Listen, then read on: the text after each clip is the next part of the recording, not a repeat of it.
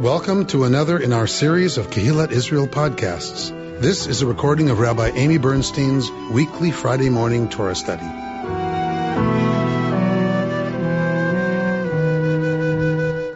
Parshat Truma, we are in the second triennial reading, so that puts us at chapter 26, verse 1. Everybody got it? Excellent. All right. As for the tabernacle, make it of 10 strips of cloth. Make these of fine twisted linen, of blue, purple, and crimson yarn, with a design of cherubim worked into them. The length of each cloth shall be 28 cubits, and the width of each cloth shall be 4 cubits. All the cloths to have the same measurements. 5 of the cloths shall be joined to one another, and the other 5 cloths shall be joined to one another. Make loops of blue wool on the edge of the outermost cloth of the one set, and do likewise on the edge of the outermost cloth of the other set. Make 50 loops on the one cloth, and 50 loops on the edge of the end cloth of the other set, the loops to be opposite one another. And make 50 gold clasps, and couple the cloths to one another with the clasps, so that the tabernacle becomes one whole. All right, so we've just gotten some very specific details, right? And the beginning of this sentence, of this chunk, it says, Ve'et ha-mishkan ta'aseh. And the Mishkan you're going to make. And here are instructions for making the Mishkan. That is what began our Parshat Truma, is Vayikchu li Truma. They shall take for me Truma, gifts. The tabernacle is to be constructed out of gifts that the Israelites give. Nadiv Lev. They have to be. It has to be a voluntary gift. Their heart has to be moved to give it. There is going to be a tax, right? There's a half shekel tax that will be part of what's going on. But the Mishkan itself is built only out of gifts brought by the Israelites. So what is the trumot that they can bring? So we got a list at the beginning of the Parsha about all the things they could bring, and of course that's what we have here, is what they're going to do with that. All right, so the Mishkan itself is going to be made of strips of cloth with fine twisted linen of blue, purple, and crimson yarn. Why blue, purple, and crimson yarn? Royalty. What else? Rare, so it's expensive. Which made it also, so that's why it's royalty. What else? What else are these colors about? They look nice. Some people like green, Bert. So there's 12 tribes. So royalty, magic. Blue is the color of magic. So you think about the Near East. Think about, even right now, you think about, go to anywhere in the Middle East. There's blue everywhere. There's blue everywhere. The Chamsaot that you'll see, the eye, the big, eyes that are against the evil eye are blue. Okay, most of the eyes in the Middle East are not blue.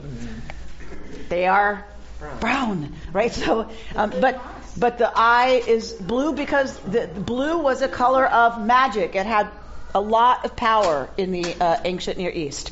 So if you're taking a community that's been used to magical expression, then you need to make sure that is represented in your new religious, symbol, which is the Mishkan. Well, the Israeli flag now. Right? Exactly right. So it's a very powerful color in the region. So blue, and it's expensive to make. So also, royalty, which is purple and blue. So some have said that also we get, so in Kabbalah, there's this idea that blue is the masculine and crimson is the feminine, and they come together to make purple. So that, we kind of have the union of two different colors that then come together to make the third color, if you will. And so even if and Kabbalah tends to not think masculine, feminine in terms of how we tend to think of that, right? It's energies. It's more like yin and yang. That you talk about heat and cold, and and the balance of all those things. It's not about girls and boys, right? So it's a balance that you take this side and you take this side and you bring them together and you make purple, which is a lovely interpretation. All right, so we've got all the colors that you have to have there. And we are told that 5 of the cloths shall be joined to one another, and the other 5 cloths shall be joined to one another. So you sew 5 together, you sew another 5 together, right? And then presumably you're going to sew those 2 halves right together. Because remember, the Mishkan is essentially a tent. So it's covered in cloth. We're going to make loops of blue wool on the edge, right? And so we're getting very clear instructions about what's supposed to happen.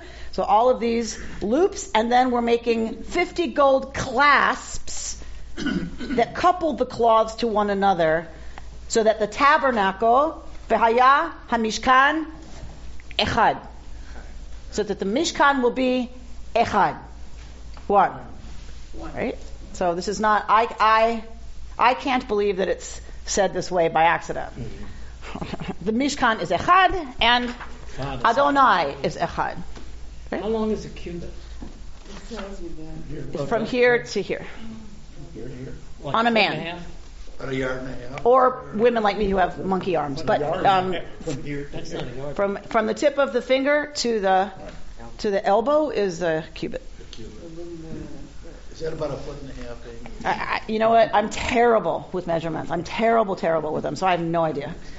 When you tell me it's the size of a football field, I'm like, okay, all right. It's the size of 3 football fields. I'm like, okay, good to know. I have no idea what that means. Yeah, I just need to watch more football, right? Like, Laura's like, what's the matter with you? Like, this is the size of a man's of a cubit, and all the cloths have the same measure, 5, whatever that doesn't seem that big. right. 28 cubits can't be very long. So this is not a huge structure. Right, because they have to carry it. We think of it as a huge structure, right? But they're going to be schlepping it, right? And there's not much that goes on in there. They light the menorah. They put the showbread out on the table, right? There's a altar outside. The altar's not inside the Mishkan, right? What's inside the Mishkan? What ritual elements are inside the Mishkan? The incense, the menorah, the table. What else? Where are the 10 Commandments? The tabernacle. In the ark, in the Holy of Holies. So that's all there is. And God. Isn't that about the size of this room? And God is 28 in there too, cubits would be right? about That's pretty 36 feet. Well, they took it apart. So And there were a lot of them. So it's their chapel, right? Their traveling chapel. And so and remember, what is the other reason it doesn't have to be very big? There's only the Not a lot of people go there. Exactly. Only the priests go in there, right? Levites don't even go in there, right? The priests go in there. And to the back, only who? Only the high priest goes into the Holy of Holies. When? Yom Kippur. On Yom Kippur. Right? So, the Holy of Holies usually nothing happens with that. Right? That's off limits to everybody, even the high priest, until the Avodah service of Yom Kippur. All right. V'asu li mikdash. They shall make me a mikdash. But let's go a little bit further before we go back to V'asu li mikdash. You shall then make cloths of goat's hair for a tent over the tabernacle. Make the cloths 11 in number. The length of each cloth shall be 30 cubits, and the width of each cloth shall be 4 cubits, the 11 cloths to have the same measurements. Join 5 of the cloths by themselves, and the other 6 cloths by themselves, and fold over the 6th cloth at the front of the tent. Make 50 loops on the edge of the outermost cloth of the one set, and 50 loops on the edge of the cloth of the other set. Make 50 copper clasps, and fit the clasps into the loops, and couple the tent together so that it becomes one whole. As for the overlapping excess of the cloths of the tent, the extra half cloth shall overlap the back of the tabernacle, while the extra cubit at the other end of each length of tent cloth shall hang down to the bottom of the 2 sides of the tabernacle and cover it. And make for the tent a covering of tanned ram skins and a covering of dolphin skins above. Okay. So the beautiful thing that we just talked about is covered by skin, covered by leather. Why? To protect it. Where So- do they get dolphin skins? So, dolphin Not is in the not desert. dolphin. I don't know where they got all the other stuff either. They borrowed it from the Egyptians. Remember? As they're leaving, God disposed the Egyptians favorably to the Israelites, and they borrowed a bunch of stuff. It's kind of like borrowing a Kleenex. Right? So, dolphin skin is not dolphin skin. I don't know how this continues to be translated this way. I really don't. Most likely it is a color that we're dealing with. It is a color of leather hide that has been tanned in the sun. And most likely it is like a yellowish. So there's different tints, right, to leather that is tanned. And they think this one is a mustard color, like a yellowish color. So where dolphin came from, I absolutely do not know.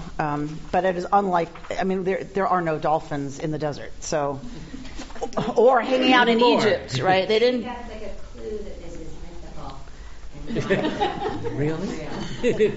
Right? It put in on purpose by the author.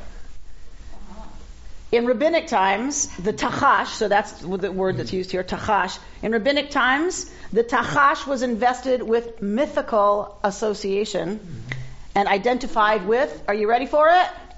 The unicorn. Sort of like dolphins. Just saying. So there's an Arabic cognate that sounds similar. It says which denotes both the dolphin and the dugong found in the Red Sea. Modern scholars have variously identified the biblical creature with one or the other. So that's where the translation dolphin comes from. A suggestion to equate the term with the Akkadian, which I can't even say, the name of a precious stone of either yellow or orange color seems more plausible, since that word is also used to describe leather that is dyed and tanned the color of that stone. Right? Significantly, only the hides of goats and sheep were so treated. So that is the explanation I buy, because it sounds the most plausible to me. Like I agree with the commentary that seems like, okay, if that's what you call the leather, tachash, what Tachash is I mean, the stone is tachash, right? So, if you call it that, why wouldn't you think that that's right? Do we know Instead of dolphin, like it just. Well, that's was this to some extent a description of something written a lot later that actually existed? This is the big question. Who is it that's? I think it's Sheldon who's reading. Who wrote the Bible? Mm-hmm. And part of the whole point of who wrote the Bible is not just who wrote the Bible, but what's going on with the author of the Bible, and what's going on with this Mishkan business. And his argument is that this is, in fact, a historical memory because of the detail. He believes that this is an actual memory that they told. Remember, all of this would have been oral before it was written, right? And so why would you tell this around the fire in such detail? Who cares about 50 loops and blah, blah, blah, unless you want to preserve the absolute facts of how something you treasured was put together. And his argument is that Mishkan was kept in the north, and then, because that's where the ark was, and then or Shiloh, and then it comes down, and the temple was actually built to house the Mishkan, is part of his argument. That if you look at the measurements of the temple, it would make sense that the Mishkan was meant to be inside the temple. So moving the temporary structure into the permanent structure, which makes perfect sense. Other folks want to say that, of course, this is not a historical memory. This is the story they tell about the shrine that they built and the schleppage that actually didn't happen so much, right? So you can decide for yourself which is more convincing, right? That it was a fantasy and so it gets all of this attention, or it gets all this attention, all this detailed attention because it is a historical memory that they're trying to preserve. And actuality, it probably doesn't make much difference. In actuality, it makes very little difference to a lot of us. We continue to read it, and it always falls at the women's retreat. Always, because there's a big chunk of the book of Exodus that is devoted to the details of the Mishkan, and it is always the time of year we go away for the women's retreat. This year, we are reading next week's parsha, which is all about the tabernacle. But I have a surprise. Oh, good. Oh yeah. You're going to build it. I think that's what it's trying to tell us. I think that's what it's trying to We're going to say. schlep to the desert. We're schlepping to the desert. Is that why there's dolphin skins in the garage? Yeah, that's exactly. Shh! Don't tell anybody. So I have a surprise. So I've got your back. Your rabbi's got your back. All right, 15, Bert. You shall make the planks for the tabernacle of acacia wood upright. The length of each plank shall be 10 cubits, and the width of each plank a cubit and a half. Each plank shall have 2 tenons parallel to each other. Do the same with all the planks of the tabernacle. Of the planks of the tabernacle, make 20 planks on the south side, making 40 silver sockets under the 20 planks, 2 sockets under the one plank for its 2 tenons, and 2 sockets under each following plank for its 2 tenons. And for the other side wall of the tabernacle on the north side, 20 planks with their 40 silver sockets, 2 sockets under the one plank and 2 sockets under each following plank. And for the rear of the tabernacle to the west, make 6 planks, and make 2 planks for the corners of the tabernacle at the rear. They shall match at the bottom and terminate alike at the top inside one ring. Thus shall it be with both of them. They shall form the 2 corners. Thus there shall be 8 planks with the sockets of silver, 16 sockets, 2 sockets under the first plank, and 2 sockets under each of the other planks. Okay. And if each plank is 10 cubits, that's over 20 feet. 30, right? Probably 30. 10? Well, if it's a foot and a half. Yeah. So we are. These are long planks.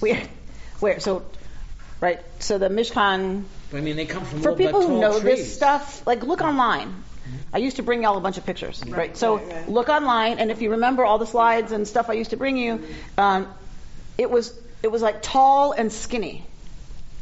It was the planks are high, so it's high but narrow, right? It's not a giant space, but it's tall, right? And you're going to see the temple have a similar dimension, right? Tall and not necessarily huge, but high, right? Because that's how you represent majesty, right? It's got to be impressive, right? So you can do that a couple of ways, but here they do it by height and okay.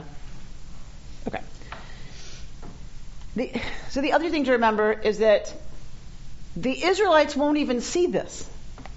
There's a fence all the way around the Mishkan. So the Israelites don't even see what's going on with the Mishkan. They don't see what's happening at the altar. They don't see what's happening at the laver. And they don't see any of the rituals that are happening at the Mishkan. Only the Levites are in the courtyard dealing with sacrifice and cleaning up and taking care of stuff.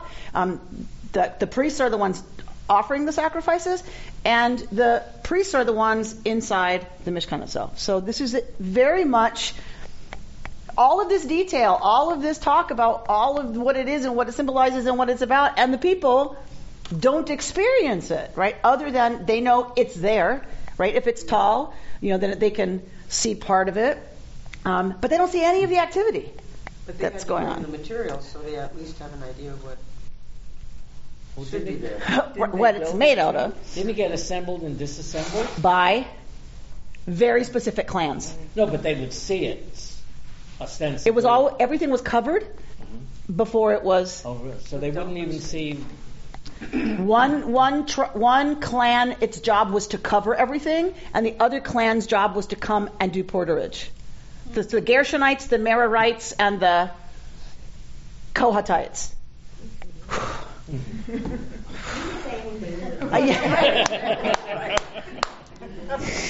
So, where does it tell us that everything was covered? We read it here?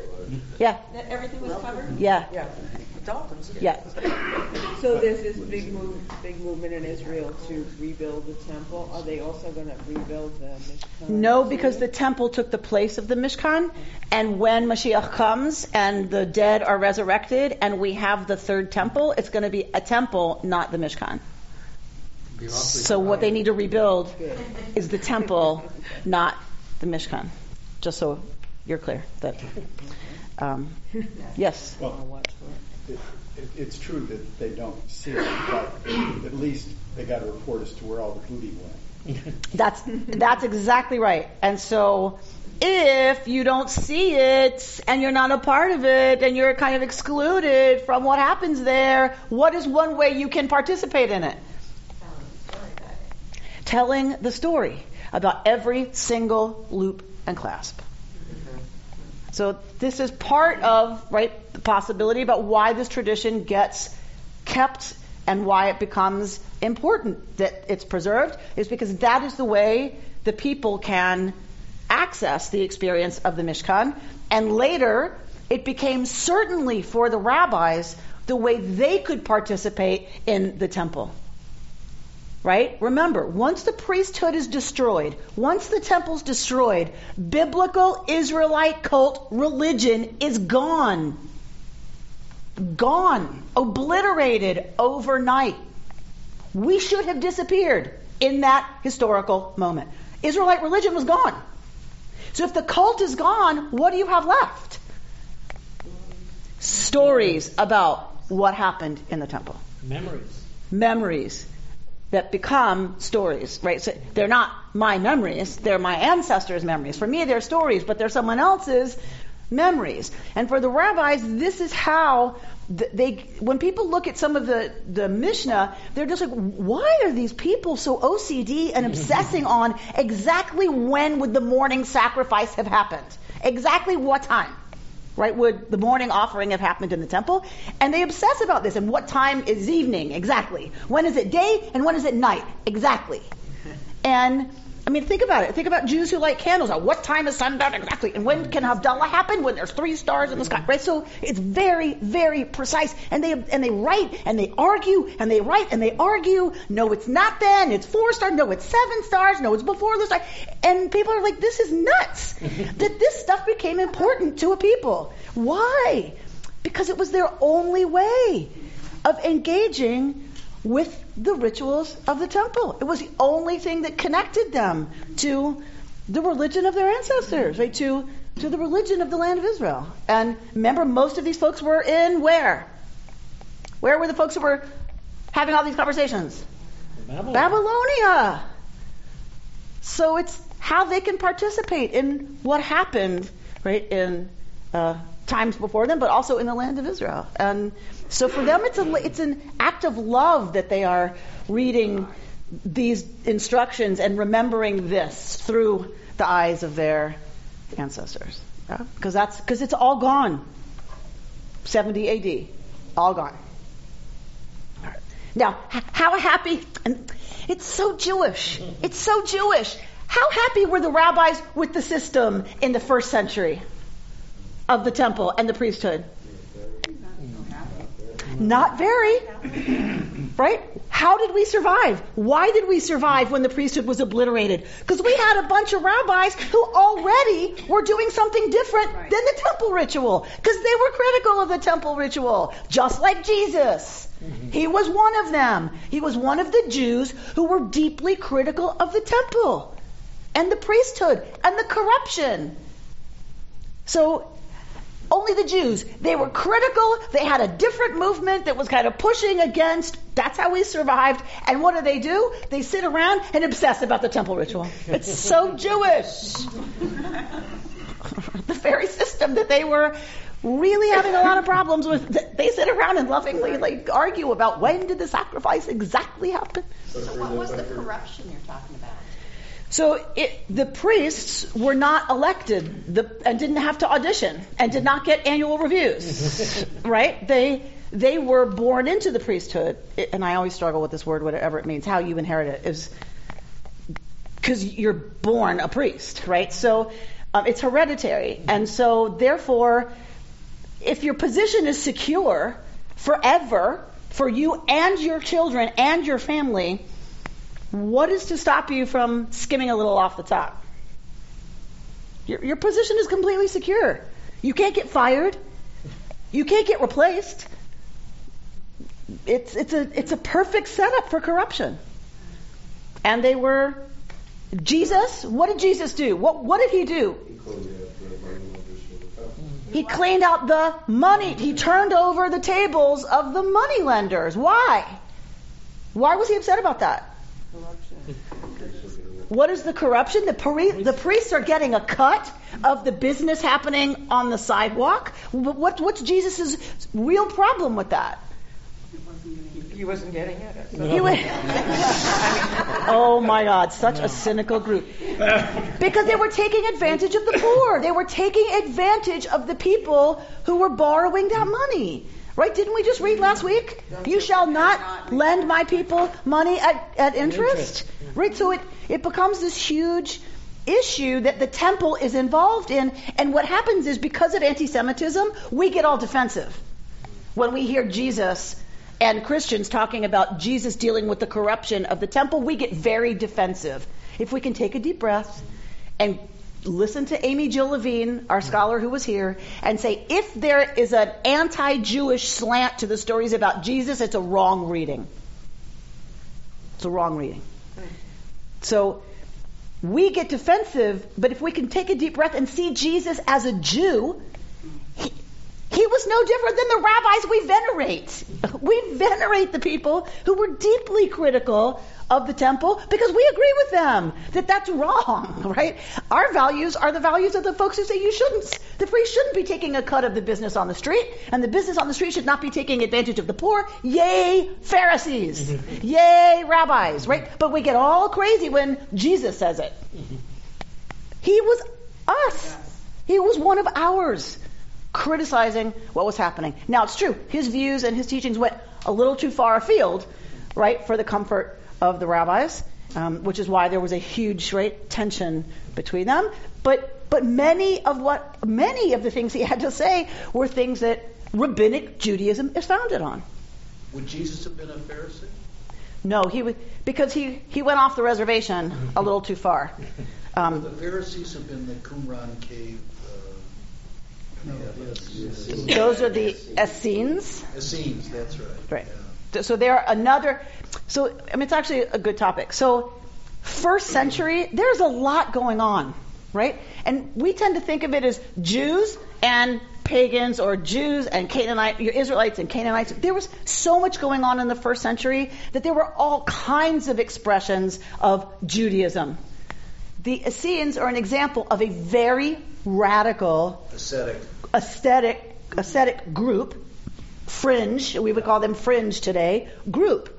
They were Jews, right? But we would not recognize much of what they stood for, right? Or at least the focus for them. The same way we're Jews, as are the ultra-Orthodox, but the ones who are focusing on building the third temple, we just don't have a terrific amount in common with them, right? But we're all Jews. And so that's how it was in the first century, that Jesus was a Jew, but that doesn't say what kind of a Jew he was. We tend to think, well, if he was a Jew, how come, right? But it's like, what kind of Jew, right? When Jesus is baptized, right, we believe he probably was baptized into this kind of religion that focused on eschatology, that focused on end times. And so he starts to enter into this other kind of focus, more like the ascetics, the Essenes, right? And so starts to leave the reservation. And also Jesus had a lot to say about the Roman government, right? And you start talking about the Roman government. Sometimes I'm drawn to these horrible TV shows on Netflix that I then binge watch. And one of them was called Rome. It was so good. But it was just like, oh, I can't watch what's happening. I can't watch what's happening. It's so good. It's called Rome. And that's one of them, but I've watched several others like it. And if you study the Romans at all, their cruelty was unparalleled. And their technology that allowed them, I think of it like the Nazis. match cruelty and a hunger for power and match it with really good technology, and it's stupefying, right? The horrors that happen.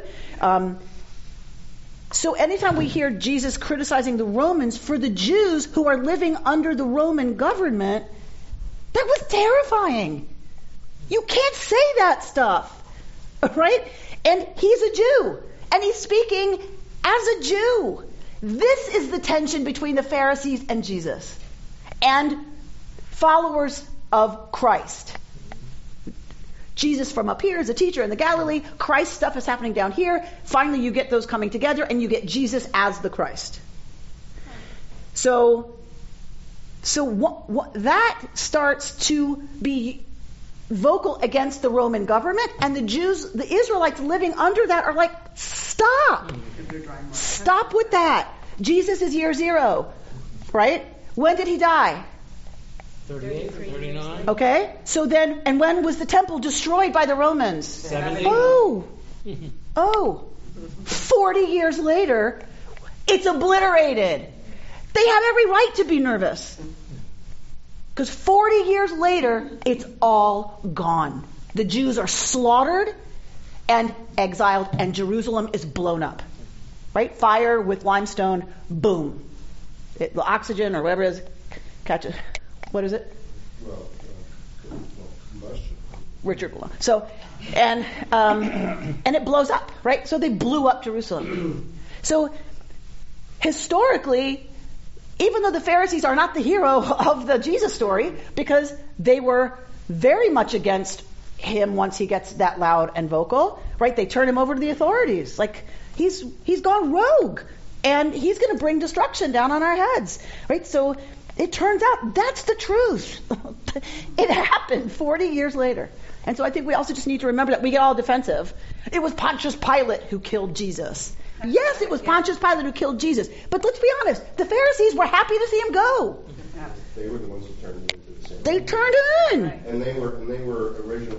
And in the absence of the whole Jesus narrative, normally the Pharisees would have been 100% against whatever the Sanhedrin wanted to do, because the Sanhedrin was the sort of the class of Jews that was in power. So these are all the ways that we have our kind of reactions, but don't necessarily focus on the history. So I just always encourage us to take a deep breath, right? Because it's important. It's really important, because then we can have a conversation with somebody, who's talking about, well, the Jews were against Jesus, they turned him in. It's like, well, yeah, they did. Let's remember the situation they were living under, shall we?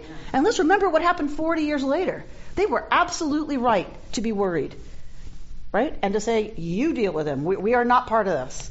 Don't look at us, right? He's left the reservation. And it makes complete sense, but usually those conversations don't tend to be hugely rational.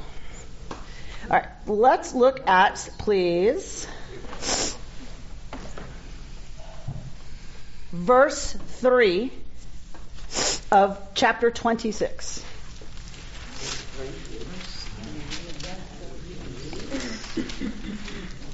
So we're going back to the 5 cloths, yeah? Chamesh hayiriot tihiana, right? So we're talking about these 5 claws. What tihiana? They shall be what? Chovrot isha el achota.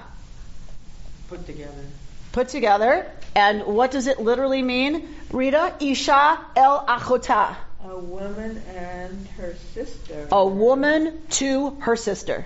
That's a funny way of saying it. That is a funny way to say what we're trying to say here. So first of all, we're using the feminine. So the parts are being described in the feminine. And then when you say one shall be attached to the other, the Hebrew says literally, Chovrot isha el achota. A woman to her sister. Chovrot also is like Except here it's the verb.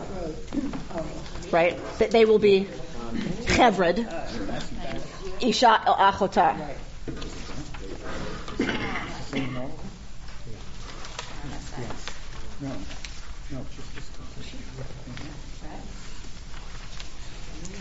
So our commentator, Rabbi Michal Shekel, notices this.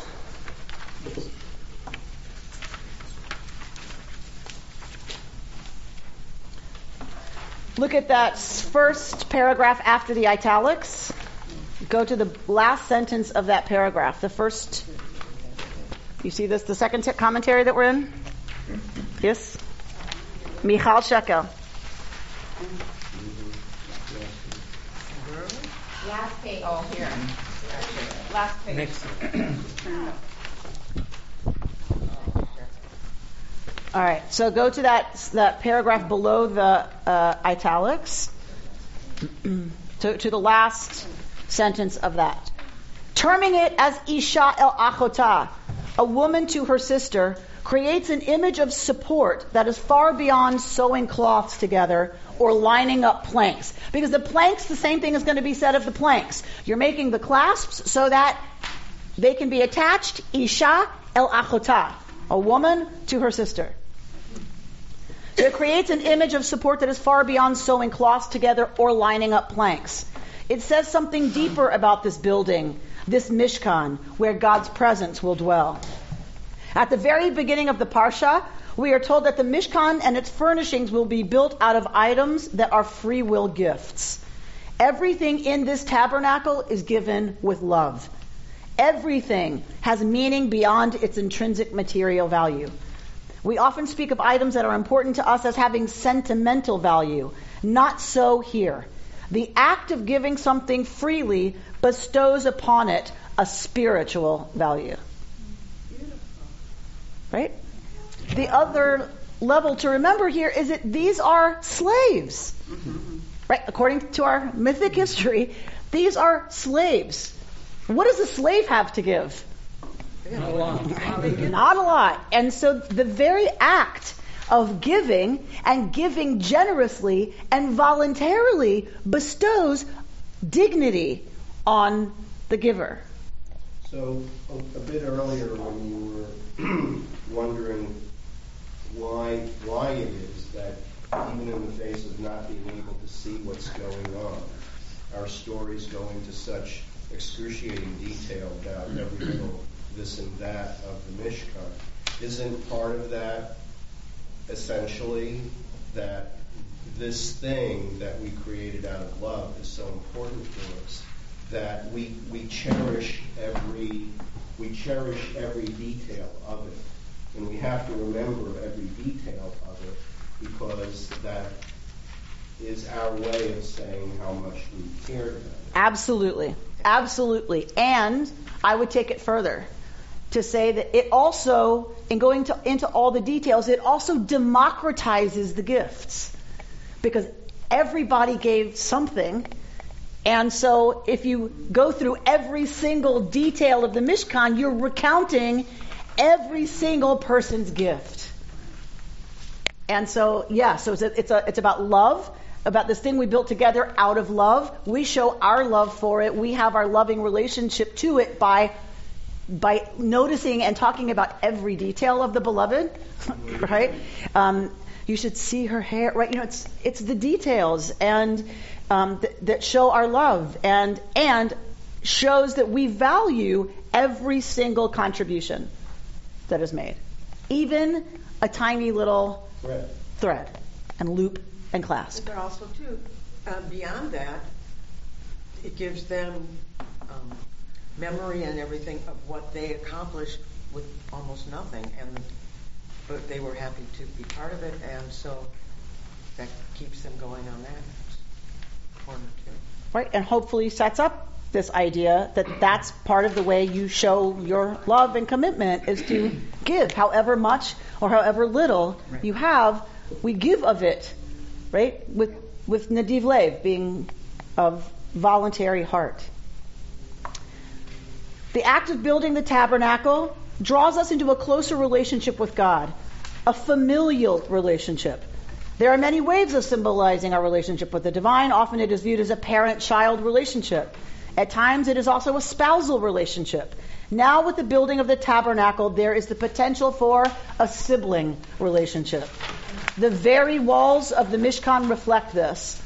It is the closeness of Isha el Achota, a woman to her sister, right? So there's many ways to represent our relationship with the divine. What she's saying is, if we allow for lots of different familial images to be used, this one is about siblings, right? That we're not just God's child, not just God's spouse, but in this sense, we are partners with God.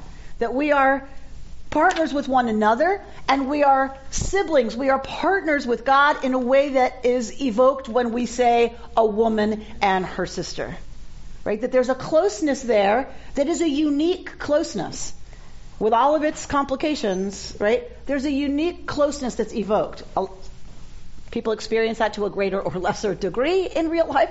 But I think for all of us, it's evoked, right? This idea that a woman to her sister has a special kind of closeness. And what Rabbi Shekel is saying is that's a part of what the Mishkan is representing, is this kind of closeness between us and the divine. That is the point of the Mishkan. Susan, did you have something you wanted to add? No. Okay. Yes. Can we take from the text that the sister characters up till now have been closer or more trusting one another than the brother characters? And is there a reason why it would have been a man with brother? All the brothers haven't done very well. Starting with Cain and Abel. You don't want to say close like Cain and Abel. That doesn't ring. Right. Or Esav and Yaakov. So it's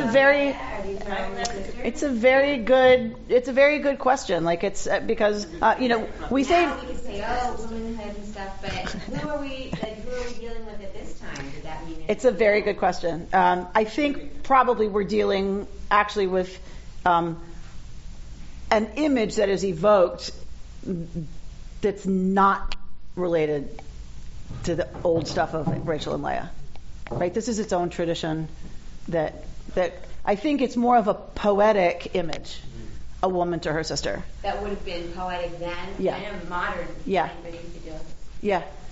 I think because women shared child rearing. Women raised each other's children in a society like this, right? They cooked together. They were there for each other during labor and birth and delivery, and then so I think there was a sense that women, the bond between them, and remember it was a very gender segregated society, so women were together a lot, and so I think there's a special resonance of a woman to her sister that would have been evoked. It seems like it's a closeness situation, like in the Shir HaShirim, Achoti Kala, my sister, my bride, indicating the closeness of the woman. But the only difference there is that is a masculine-feminine relationship. Achoti Kala is my lover and my sister, right? So probably that is not what's evoked. But it's still with a woman and her sister. But sister as an idea of closeness, I think certainly is there here and there.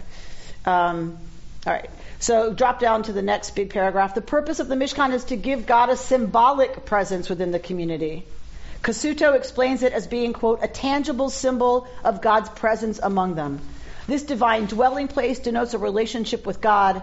Beforehand, God dealt with individuals, the patriarchs, matriarchs, Moses, etc. Now, when we join together and function as a community, God will be in our midst. We are all aware of the importance of community in Judaism. Certain things can only take place in a community. It is the preferred mode for prayer and study. Community provides us the opportunity to say, blessed is the presence of God from God's place. Truma teaches that joining together brings God nearer to us. Joining together can be done in many ways. If done wholeheartedly with mutual support as, quote, a woman to her sister, God's presence, the Shekhinah, dwells in our midst. Some of us are the cloth of the tabernacle. Others are the planks. But we are incomplete as individuals. We must be joined to one another, Isha el Achota, with the clasps, so that the tabernacle becomes Echad. I said it last night at the board meeting. This is a paradigmatic text for anybody who is participating in organized Jewish community and organized Jewish communal life. Why do we do it? Why are we here? Why did we build this? Why do we try to raise the money to keep it going? Because we really, truly believe, and in this I am a holy roller. Because I wouldn't do it otherwise. It's too hard. Right? It's just too hard. But I'm a holy roller. I really believe exactly what she said, and I believe that it does come from as old as the Mishkan, that when we come together to build something, when we see one another as achot, as ach, right? When we come together and we do this business of seeing one another as sister, as brother, and then treating each other like that, knowing that the idea is to draw the holiness into this world, what's better to be about than that? I believe it's transformative for us. I believe it's transformative for us as a community. And I believe when we do that well, that becomes transformative for the world. And that's the point, right?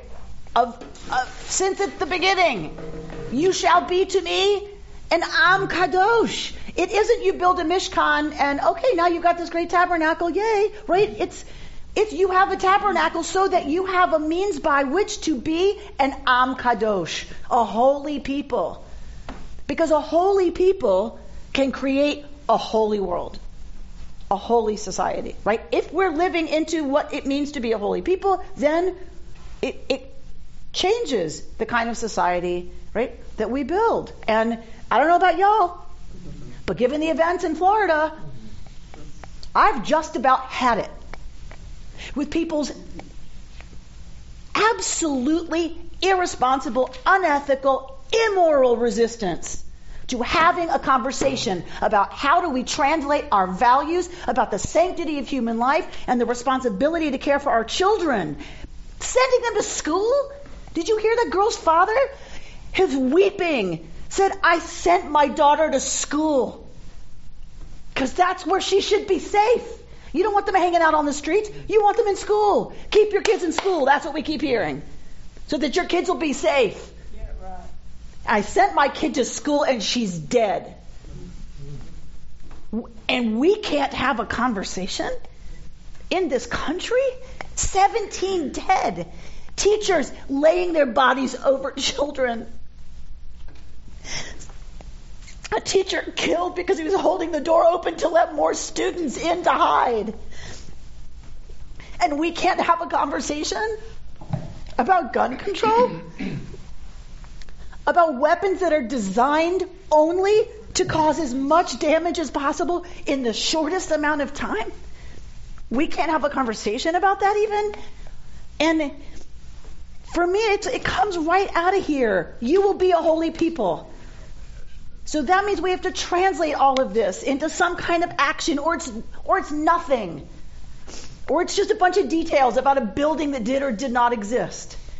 And then just close it. Why do we bother? Why do we bother? It means absolutely nothing. If it doesn't turn us into a people ready to take whatever heat is going to come, and believe me, heat's going to come. The Jewish Journal has asked me to write about it, and I feel like I can't stay silent anymore. And I'm not going to be writing about what I think should happen with policy, but I am going to write that I'm horrified that we are not having this conversation. That after Las Vegas, big flurry, and then poof, that got defeated, gone, done. No more conversation about what to do to keep people safe. And I'm not even talking policy. I'm talking about our willingness to face the difficulties of that conversation. And if we aren't willing to do that, I don't even know what to say. But as a religious leader, my whole job is to be aspirational. That's my job. And if I can't do that, be aspirational, that we can have this conversation and must have this conversation. It is now a moral issue to me. If we can't say that it's a moral issue and we need to talk about it, then you don't need religious leaders.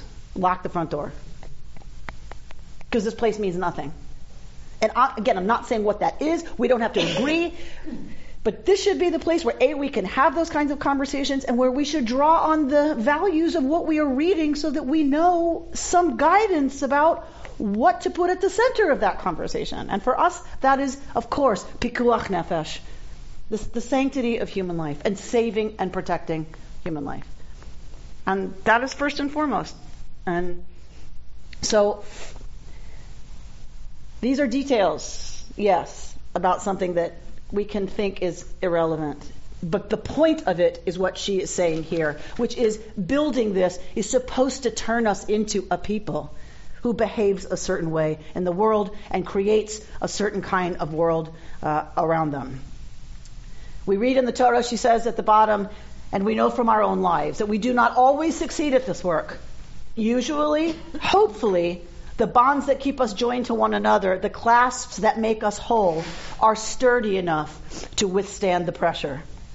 When we can build on these bonds of sisterhood and brotherhood, we too create an environment for holiness in our midst. We must trust that the clasps will hold. However hard it gets, however hard the conversation is, we have to trust that the clasps will hold. That is where we can lean into hope and into optimism and into a different kind of future. And as for me, I believe that is the only way to honor the dead. That is the only way to honor the innocent blood and life, the memories that will never be created by those kids. I have a 14-year-old daughter. Many of them who were killed were 14. It doesn't even have to be about me and my daughter. It's just like the memories that will never be created by these people, the people who are devastated because of who they've lost. That we have to honor that, and the only way to do that, I believe our tradition says, is to change the world around us, to change the world that we live in. You've been listening to Rabbi Amy Bernstein's Friday morning Torah study from Kehillat Israel in Pacific Palisades, California. For more information, go to our website, www.ourki.org.